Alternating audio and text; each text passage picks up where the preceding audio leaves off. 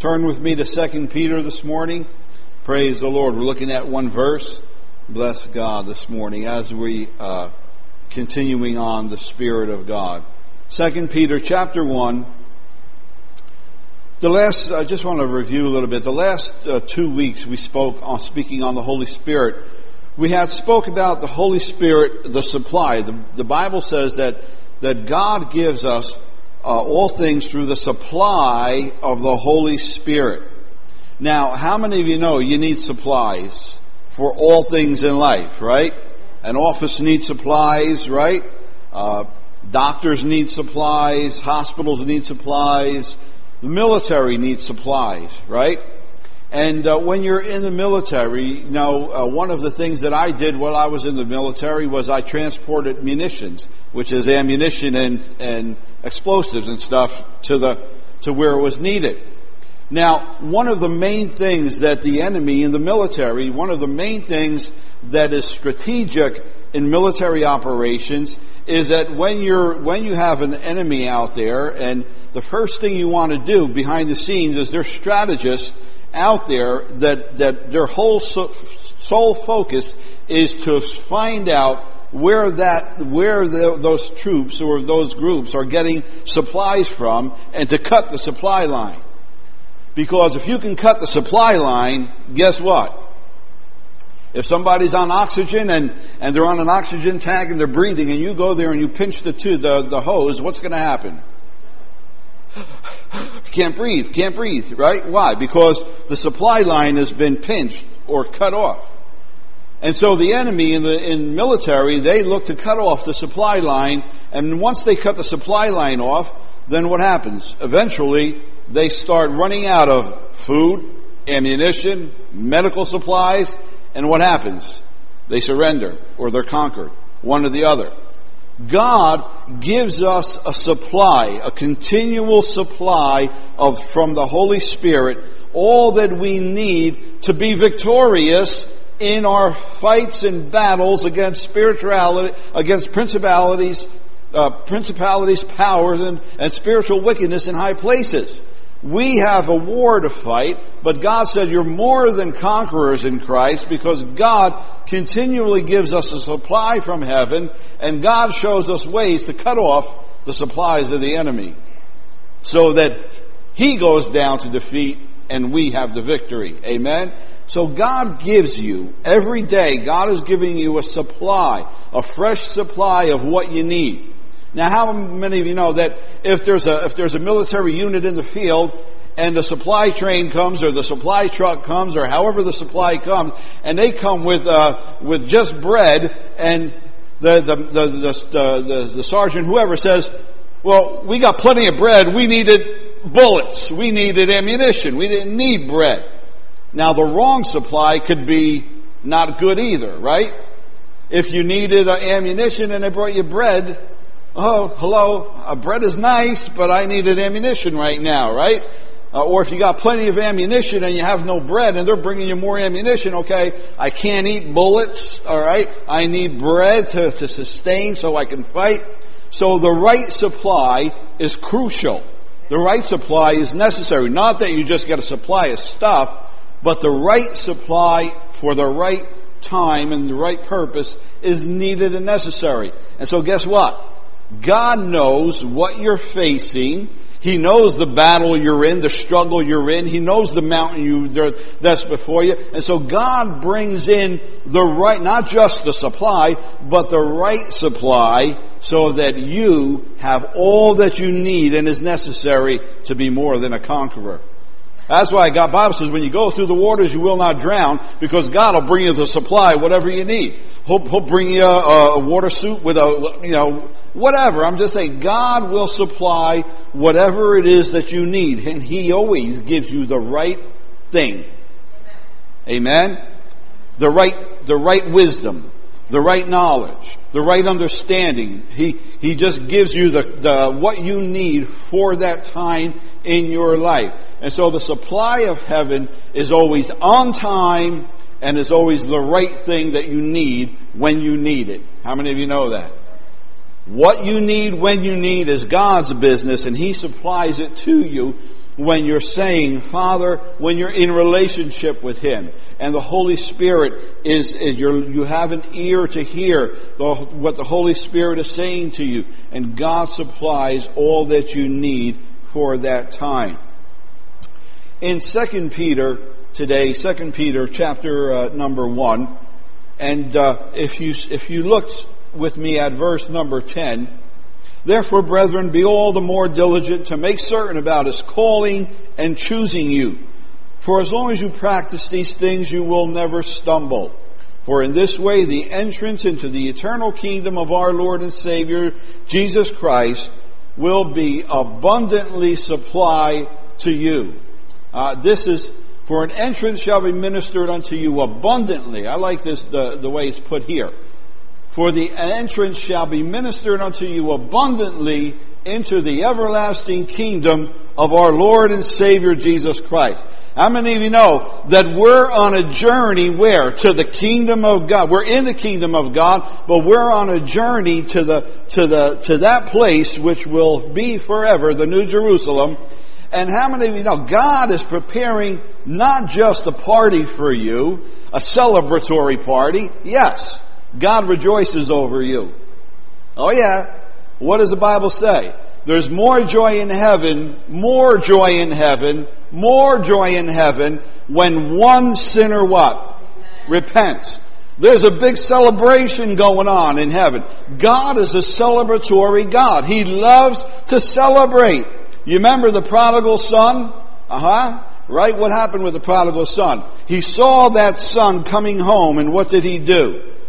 Just blow up a couple balloons here, get a couple party things. No. God says go, and he said, prepare the best. I want everything. Get the fatted calf, everything. And the Bible says there was dancing, and there was music and dancing and celebration. God rejoices when His son came, when His son come home. God is rejoicing. God wants to see us, every one of us, on that day, walk through that heavenly gate where we know there'll be no more death or no more dying. And you know what? God will celebrate, and this is so awesome. God will celebrate over each one of us individually. It's not just a group celebration. God celebrates over your life individually. Yes, He does. You're not just part of a group or part of a number. You're just a number in a thing. God celebrates over you personally and individually. That's the God He is. He's a God who is personal with you. And that's the difference between our God, who is the only God, and anyone else who tries to make something or someone a God and is not personal. But our God is a personal. I've called you by name. I know the hairs on your head. The Bible throughout, from cover to cover, makes clear God is a personal God, and He will celebrate over your entrance into the kingdom of heaven personally. God will rejoice over you when He sees you coming in through that gate, through that doorway. And it says it's going to be an abundant. God is a God of abundance. He doesn't skimp or save. God doesn't cut corners when He celebrates. Or in anything that God doesn't put 2 nails where 3 nails should be. God does it just the way it's the best. I have come that you might have life and have it more abundantly. But what I'm trying to get here, when someone comes, when a prisoner of war comes home, or when a soldier comes home, isn't there rejoicing over that soldier that comes home? And what? The family has a celebration for him. Well, they should. If they don't, shame on them. But there should be a celebration, right? For that individual, whether it be a man or woman, it doesn't matter. If they serve, they should be celebrated in that. And so God says, on that day when we get there, God is going to celebrate abundantly over your life. And you know the joy that's going to be in you when that happens. And the Bible, the Bible says, Peter, and all the Bible from Genesis to Revelation says that we should not forget this. We know it, but we need to be kept mindful of it over and over. It says because it's something awesome and great, and we can never make light of it and say, oh, just I'm going to walk into the, no, you're not just going to walk in. You're going to be ushered in with celebration and great joy. Yes, you are. You're going to be ushered in with celebration and great joy. And guess what? It's not going to be 144,000. It's going to be whosoever calls upon the name of the Lord and is saved by the blood of the Lamb of Jesus Christ, the Lamb of God. Amen? And it says, wherefore, verse 12, wherefore I will not be negligent to put you always in remembrance of these things, although you know them. Because you know them and be established, that you are established in the truth. Is he saying, not that you don't know them, you know them, but I would be negligent if I didn't keep reminding you. Why do you keep saying the same thing? Why do you keep preaching the same thing? We know the blood. We know the heaven. Well, the Bible throughout is always to encourage, to remind you, never forget, always keep it fresh every day. We've got to understand we were purchased by the blood of Christ. God has called us to a holy living, a righteous walk, a godly life. God has a home in heaven for us. We've got to keep that before us and refresh in our minds. And that's what the apostles did when they went from church to church. They kept up the thing. Well, you got to be reminded. It's our job to remind you, to keep going, to remind and to remind. You just can't say something once and say, I got it, forget about it, I don't need to hear it again. That's a worldly attitude, a worldly mentality. Spiritual mentality, the way God wants us to, is that He keeps speaking to us and speaking to us. Why? Because our entrance into the kingdom of God on that day is more important than anything else. If we don't make it on that day through the gates, what have you lost? You lost everything. Everything. Everything. Why? Because you didn't want to be reminded? Why? Because you just took things for granted? The Bible says, stay reminded. That's why Jesus said, why did Jesus say, do this in remembrance of me?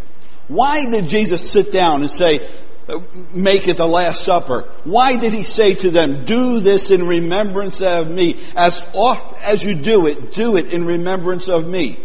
Jesus knows us. He's our Creator. We need to be reminded. Why do we come to the table of the Lord's Supper? Because we need to be reminded. We know He was crucified. We know He rose again.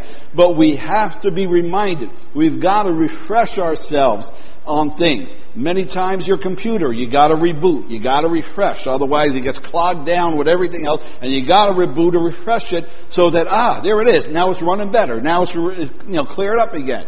And so the Bible tells us that we need to be refreshed by hearing the Word of God all the time. It should be refreshing. It should be joy to hear the things again of the Lord. And so he says in verse 13, yea, he says, I think it meet, as long as I am in this tabernacle, this is the tabernacle he's talking about, the body, the flesh, as long as I'm in this tabernacle, to stir you up by putting you in remembrance. This is the second time he says it. I'm here to stir you up, to put things into remembrance. I know you know them. I know you're living them, but I still got to keep saying it to you again and again. I got to remind you. And they could have said enough already, but he keeps saying it and saying it and saying it to them. And because he says, knowing that shortly I must put off this my tabernacle, because once he leaves from his body and present with the Lord, he's not able then to encourage the brethren because he's not there physically. What did Paul say? I don't know if it's better if I should stay in this body or to be present with the Lord. If I'm present with the Lord, I can't be with you guys, and that's better than that's better. Being with the Lord is better than being here. Hello? But he said, I'd rather be here because I love you, because I need to encourage you.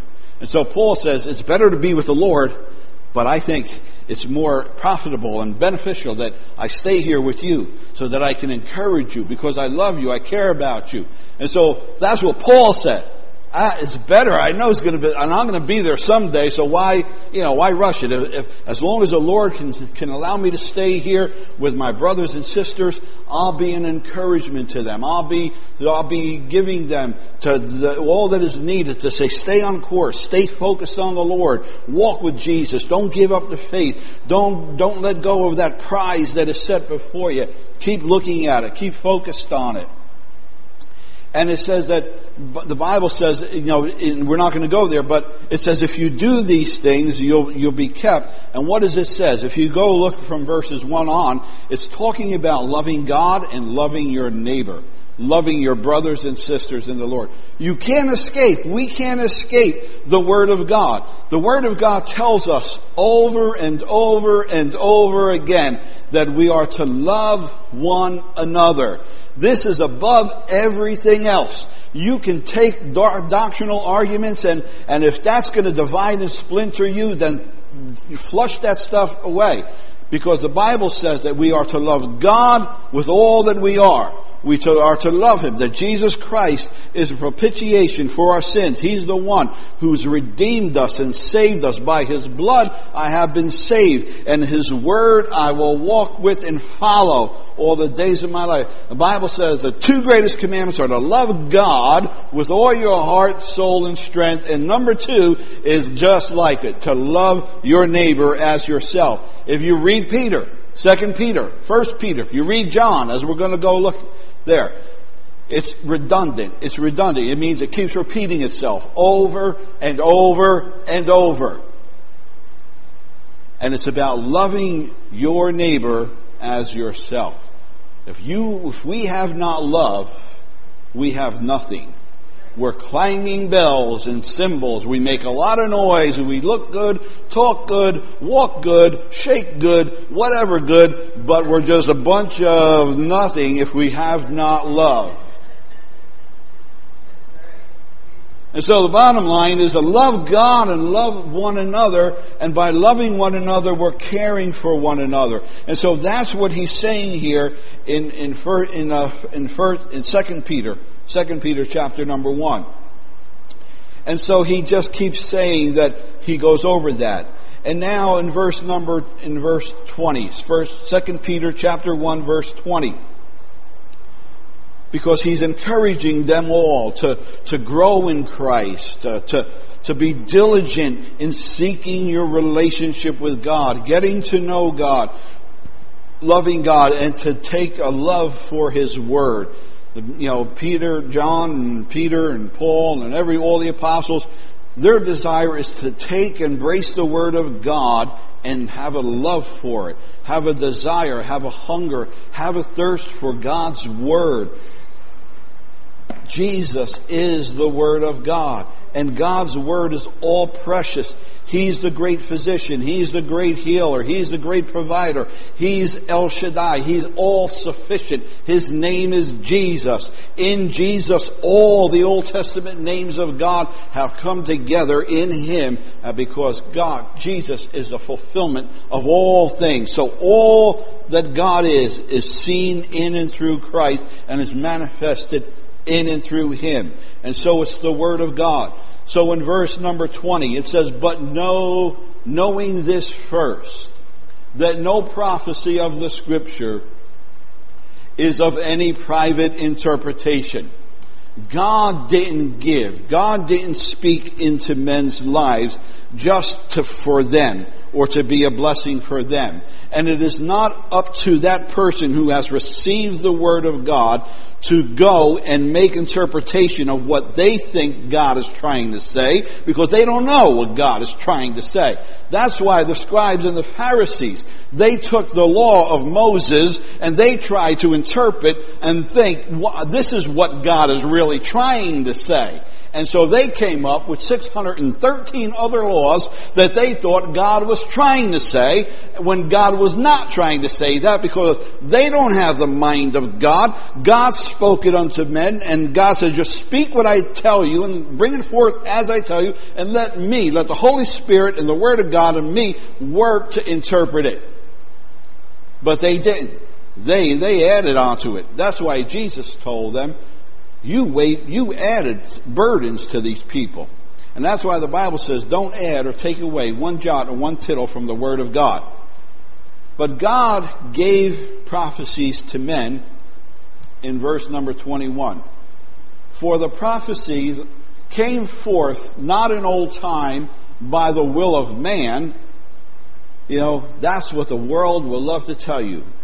That all these old prophets and whatever, they just imagined things, and they just concocted in their minds what they thought the people needed or wanted to hear or whatever. And so they weren't inspired by God. It just came out of their minds. They were intelligent, they were knowledgeable, or they got this idea somehow, and then, no. God said that's not how it is. It didn't come from the mind of man.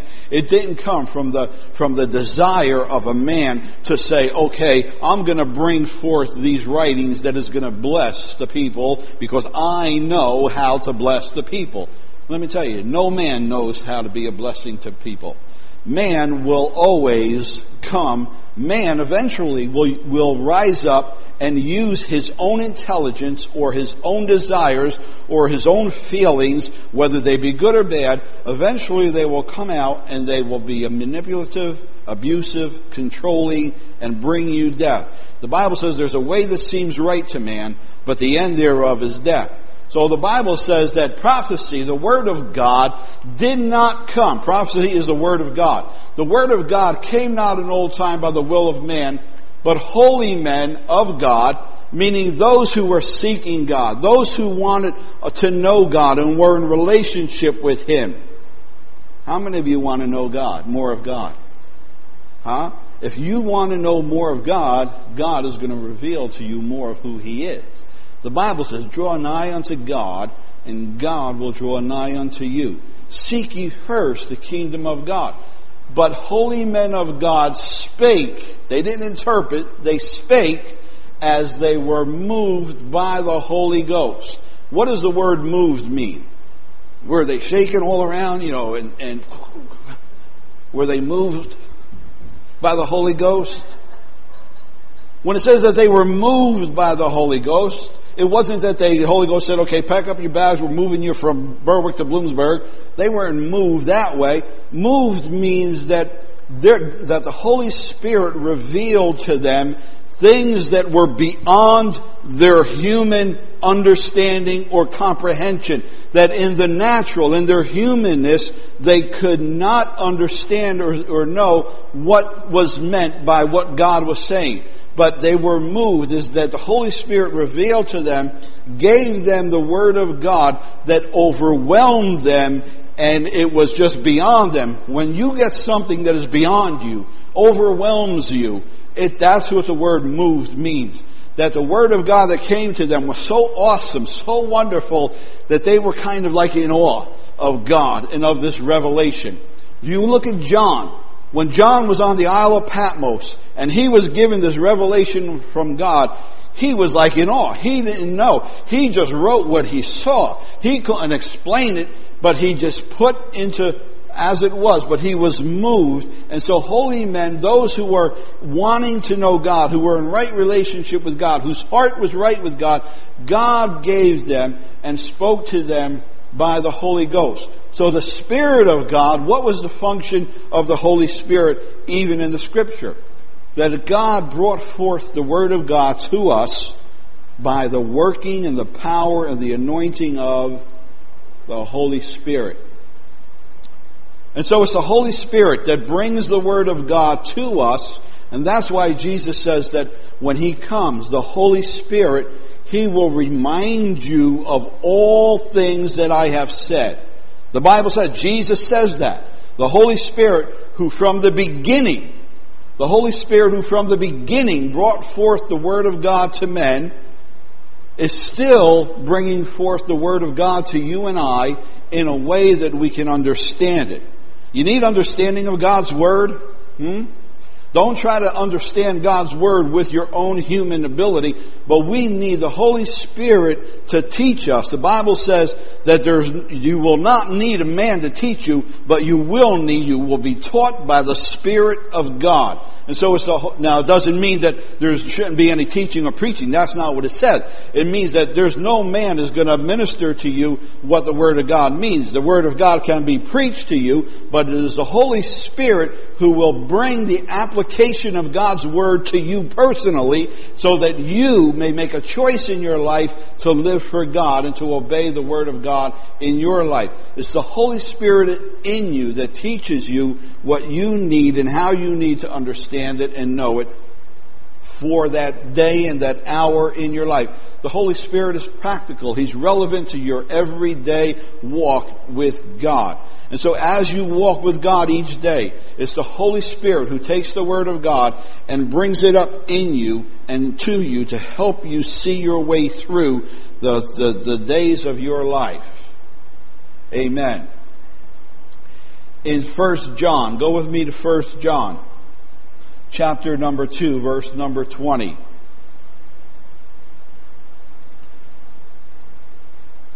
John chapter 2, 20.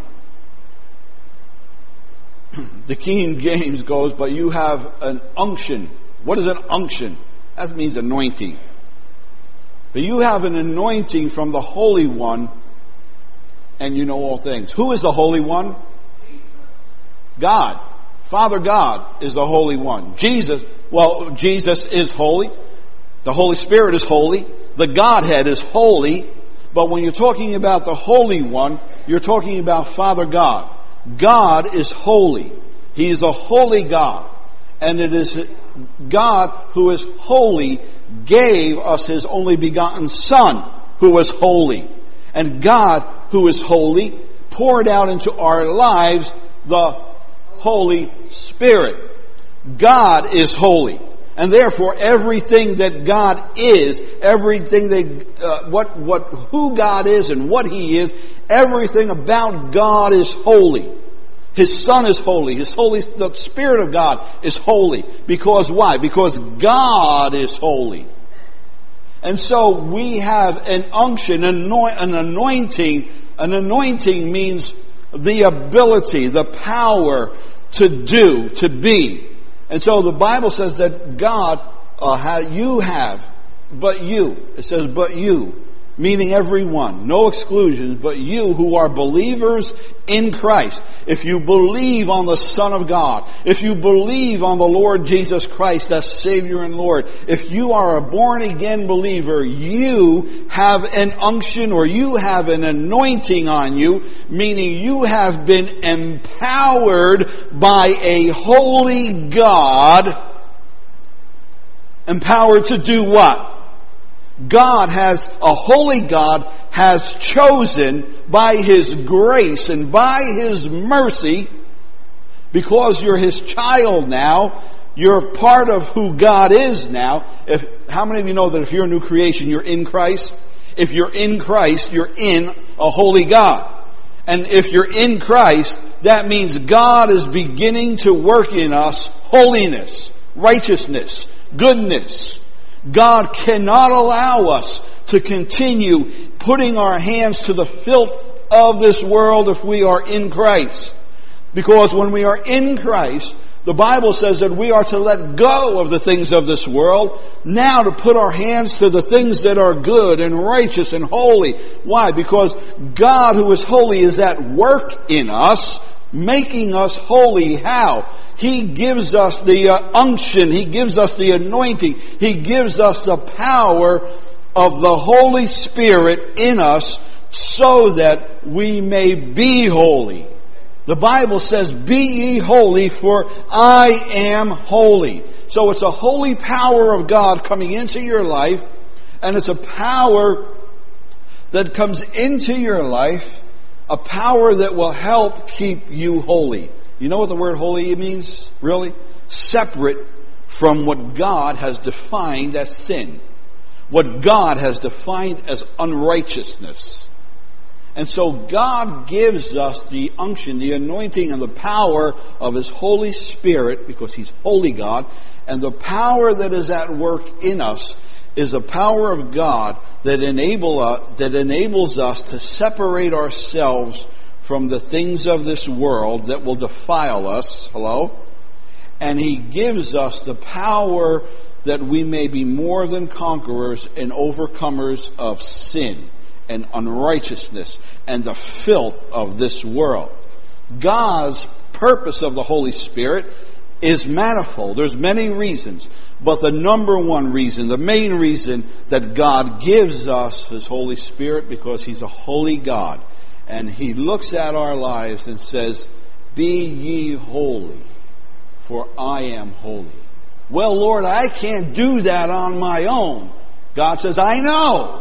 That's why I give you my Word and my Holy Spirit, because He is the power of God, the unction of God, the anointing of God to allow you to live a righteous life, to walk a righteous road, to have your mind transformed and renewed by the Word of God. And the power of the Spirit of God comes in you. And it says, "And ye know all things." Why? Because the Spirit of God is in you, the Word of God is in you, and that means that you understand the gospel message, that you were bought with a price, a precious price, that the blood of the Lamb of God has washed you clean, not so that we can go get filthy and dirty again, but so that God can help us to stay clean.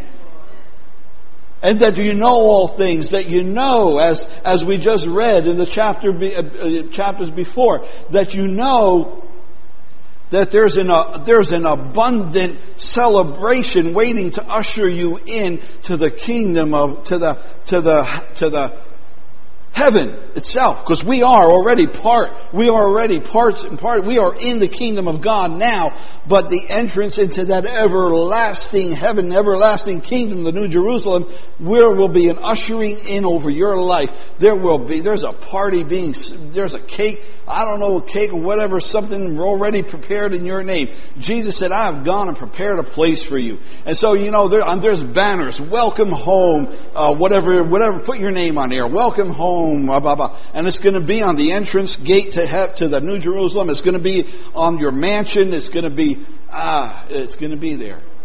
And so God says, "I've given you an unction from the Holy One to be able to live holy and righteous."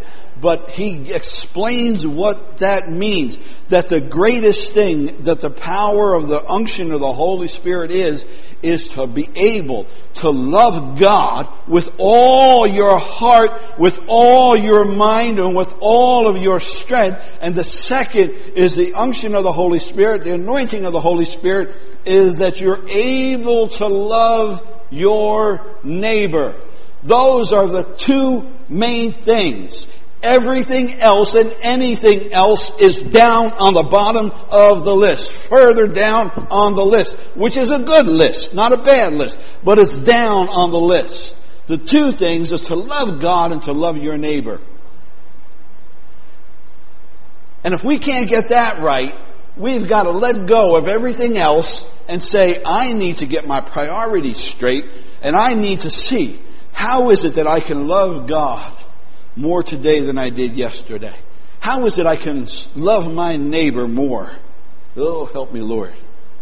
And God does. He does. That's why He gives us the Holy Spirit. It's about love and holiness and righteousness.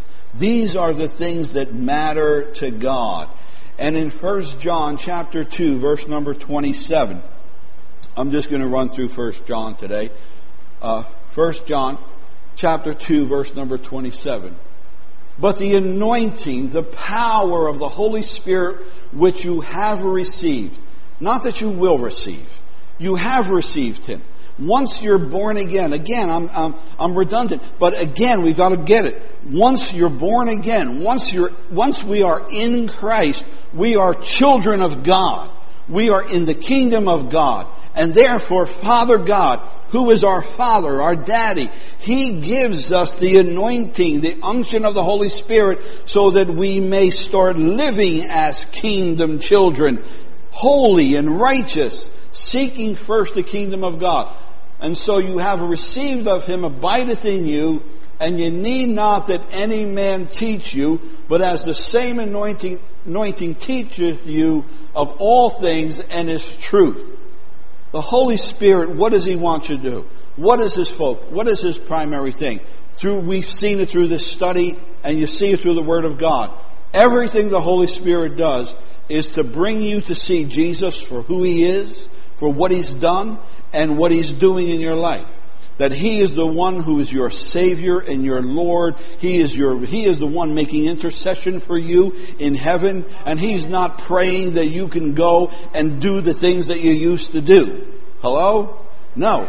He's praying that you don't do the things that you used to do. He's praying that you now put your hands to the plow for the things of his kingdom, for the glory of his name, for his righteousness' sake, for his name's sake. And so the power of the Holy Spirit comes in to let you see the price that was paid for your life, to see Jesus, the author and finisher of your faith. The Holy Spirit makes Jesus alive to you and real to you like never before. He brings out the Father's love, the expanse of Father God's care for your life, and he brings to you the supply of all that is available in the heavenly kingdom of God unto you. And so that is why he's saying that we don't need a man to teach us, because some men will start teaching you some strange and weird doctrines, but it is the Holy Spirit. How many? I know, because I know there's teachings out there about Jesus that say Jesus was never born in the flesh, that Jesus wasn't born of a virgin, that Jesus didn't do this and Jesus didn't do that, and those are all abominations and lies of the devil. The Spirit of God will not teach you those things. The Spirit of God will teach you what the Word of God is true, because the Spirit of God is truth. Truth. And the truth is that Jesus, the Son of God, was born of a virgin, became man, took on flesh, went to Calvary's cross, gave up his body and his blood, was shed for you, that you can become a new creation in Christ, and that he went into the grave, and on the third day he arose and ascended into heaven, and he sits at the right hand of the God forevermore. And one day the sky will open like a scroll, and the Son of Man, behold, every eye will see him, and there he will be, the Son of Man, Word of God, faithful and true, will be on his vesture, and he shall come in the clouds of glory. Hallelujah, hallelujah, hallelujah. And this is what the Spirit of God stirs us to remember, stirs us to focus on. Look up, for your redemption draweth nigh. This is what the Holy Spirit stirs us to. It's about your walk. It's about your talk. It's about the way you have a relationship with Father God. And the Holy Spirit stirs those things, brings out Jesus like never before, brings out the love of Father God, and it keeps you on that pathway to heaven. This is the work of the Holy Spirit. Don't let any man teach you otherwise concerning Jesus, Father God, or the Holy Spirit. There are men out there who will teach you don't need the Holy Spirit. You don't talk to the Holy Spirit. You don't walk with the Holy Spirit. You don't need the power of the Holy Spirit. Those men are abominations to the Word of God. I don't care who they are. I don't care what title they have or go by. They're abominations to the Word of God. The Word of God says God has given us His Holy Spirit. He's in us.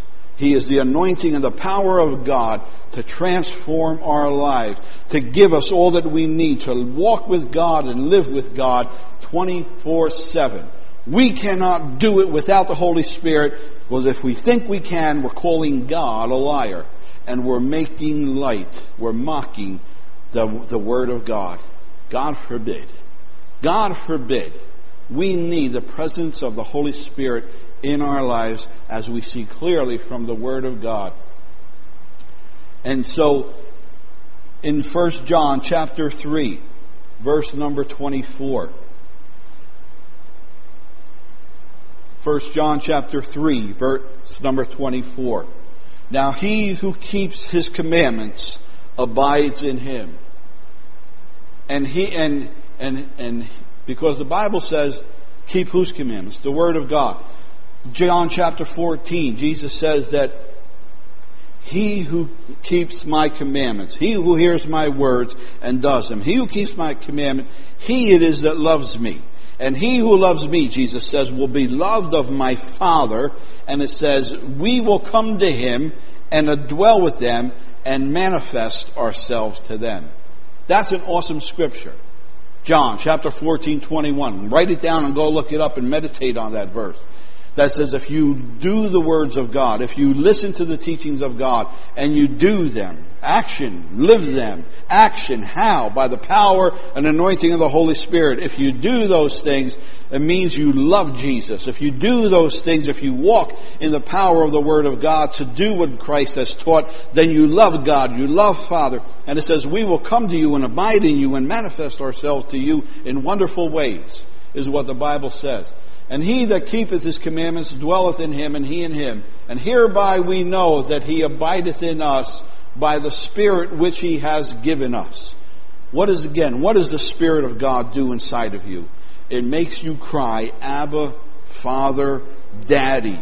The Holy Spirit confirms to you that God is in you, Christ is in you, that his love is in you. The Holy Spirit doesn't confirm to me that he's in you. He confirms to you that he is in you. That's the purpose of the Holy Spirit. To make you alive in Christ like never before. To make you cry, Abba, Father. The Holy Spirit doesn't come in you to make me cry, Abba, Father. The Holy Spirit comes in you to make you cry, Abba, Daddy, Father, God. He's a personal God. He loves you. And so God puts into each and every one of us his anointing, his unction, the power of his Holy Spirit, that we might know that he abides in us. And in 1 John chapter 4, verse 2, two more scriptures, we're done. 1 John chapter 4, verse number 2. 1 John 4, verse 2. By this you know the Spirit of God. Every spirit that confesses that Jesus Christ has come in the flesh is of God. Again, what is the work and purpose of the Holy Spirit? One of them also, he has many manifold purposes. One of them is to make Jesus properly known, rightly known to everyone who wants to know him. Because the name of Jesus is under attack and has been under attack from the beginning, from the day Jesus came on, from the day he was born and named Jesus. That name, the name of Jesus, was sought after to destroy, to bury, to erase from the face of the earth. Herod tried to get him before he even could be born. And when he was born, he was after him to try to catch him and put him to death so that the name of Jesus would be no more. And so the name of Jesus from day one was been under assault. And that is why in this world, even this country, shame on this country, saying that you can't even say the name of Jesus in meetings, in prayer, in Congress, because it's an offense. My God. Father, have mercy on us. Father, have mercy on us. But it is the Holy Spirit who makes Jesus who exalts our Savior and Lord Jesus Christ, that makes us know there is no other name. There is no other name given to man by which we are to be saved, but by the name of Jesus. And so man and men with all kinds of disguises upon them. And by disguises I mean they disguise themselves in religiosity.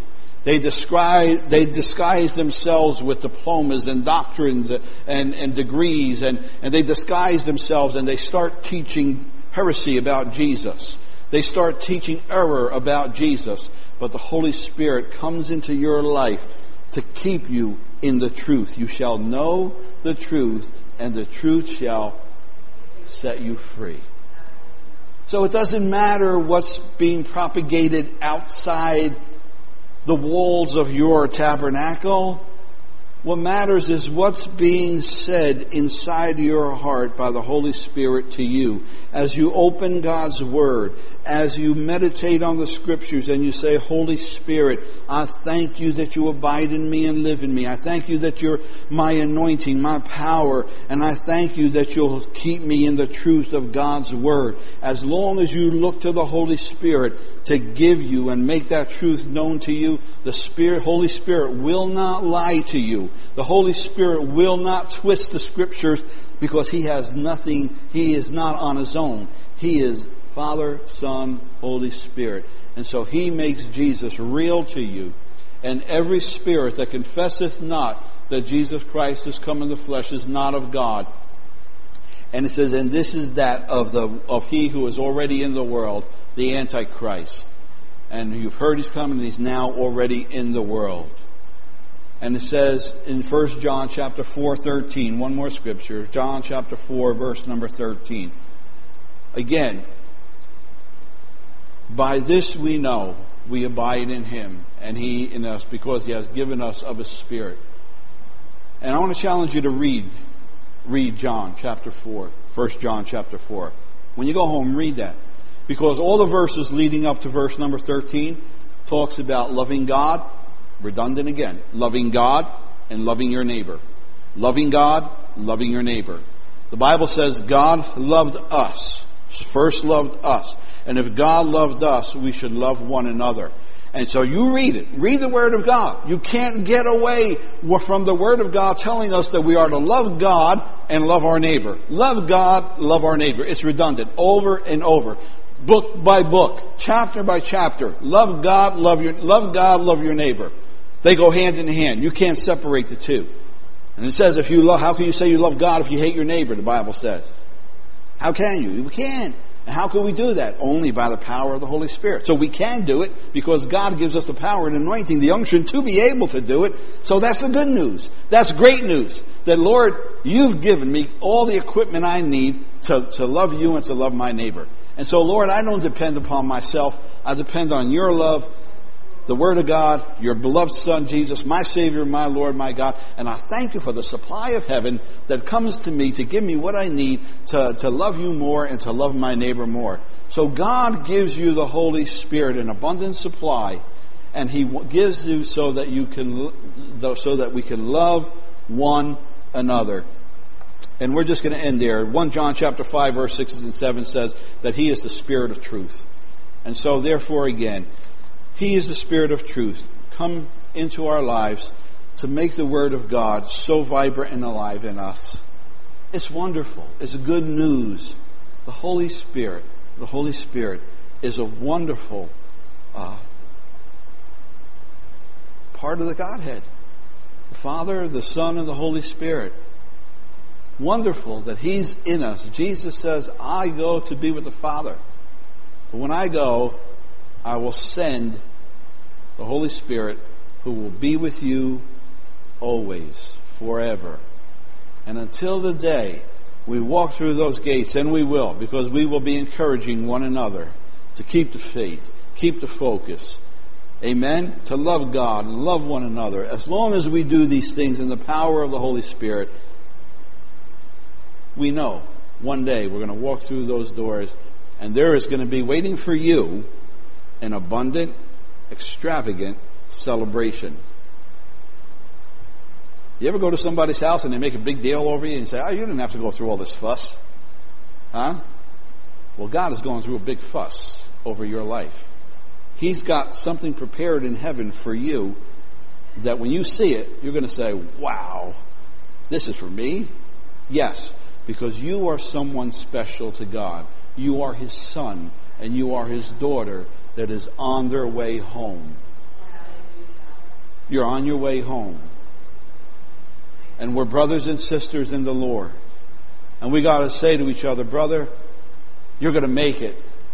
You're my brother. You're going to make it. I'm going to help you make sure that you make it. Sister, I'm going to make sure that you make it. And that's what love is. That's what true love is. To look at each other and say, brother, sister, we're going to make it home to Father God's house. Daddy's got a huge celebration waiting for you. Yeah.